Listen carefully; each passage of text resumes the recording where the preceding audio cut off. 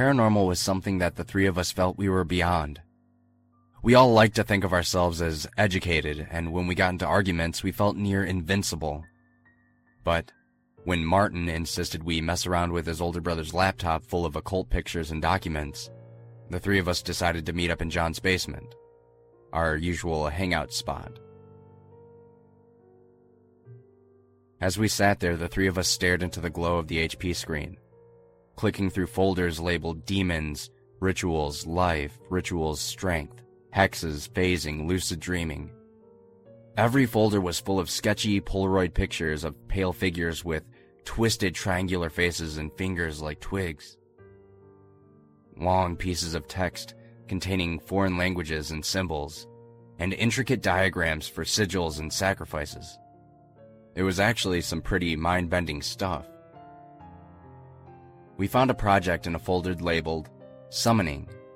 It contained tons of pictures and diagrams for calling things to this world from hell or from other dimensions, from something that one image referred to as the else. So we picked one at random to mess around with and laugh through. The diagram called for little prep. We needed only light some incense and say some incantations, all in some language that none of us had ever heard of.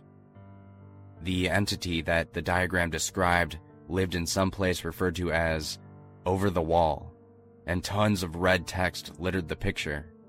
It all warned of dealing with the entity, of its numerous powers, and it included short accounts of lives it had ruined, including a pretty sick one about a woman whose guts it had removed and played with, and a few more involving figures without eyes wandering the scene of the summoning. The thing was a curious being, but impatient.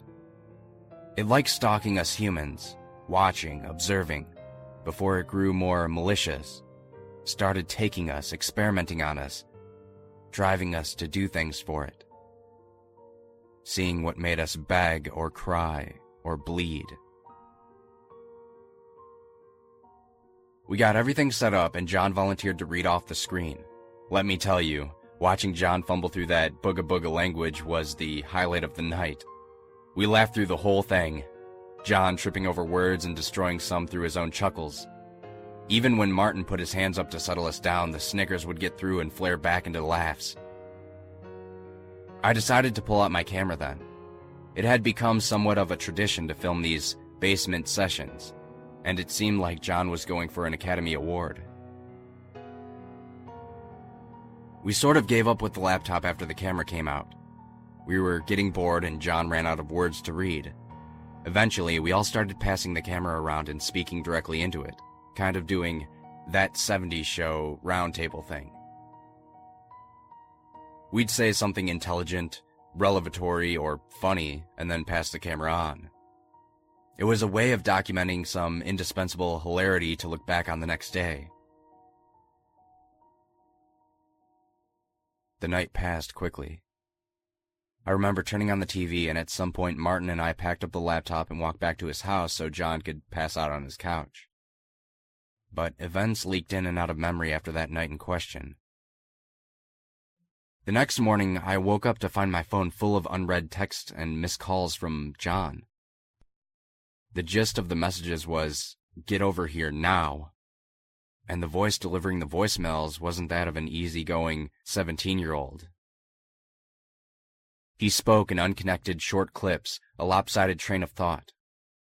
I found it. It was supposed to be for fun. In the camera. You need to see. Just get over here, please. John sounded completely frantic, almost possessed. Something that set off a million little alarms in my head. I went to find Martin, who had also gotten a phone full of messages, and we returned to John's house. We found him upstairs in the TV room. He had hooked up my camera left over from last night and was watching the new stuff we recorded, pausing and fast-forwarding, stopping every now and then to watch. Martin and I crept into the room and took places quietly on the couch. We didn't want to interrupt. The footage he played continued normally as I remembered it happening. and I watched as John on screen recited the incantations. Coming from his mouth, they sounded entirely made up, yet rhythmic, like poems from some other country. In the video, we'd been cracking up and the sound of choked laughs and giggles bounced around the room, but watching it again made me feel weird, like I was seeing and hearing something I shouldn't be. I looked at Martin and then to John. John's frozen face, Martin's mouth slightly agape. And the feeling that I was watching something forbidden made me feel like it had been a mistake to record last night. I finally asked John what was up, why he called us, why he seemed so scared. And he gave a cold answer, a knowing answer. Keep watching. So we did.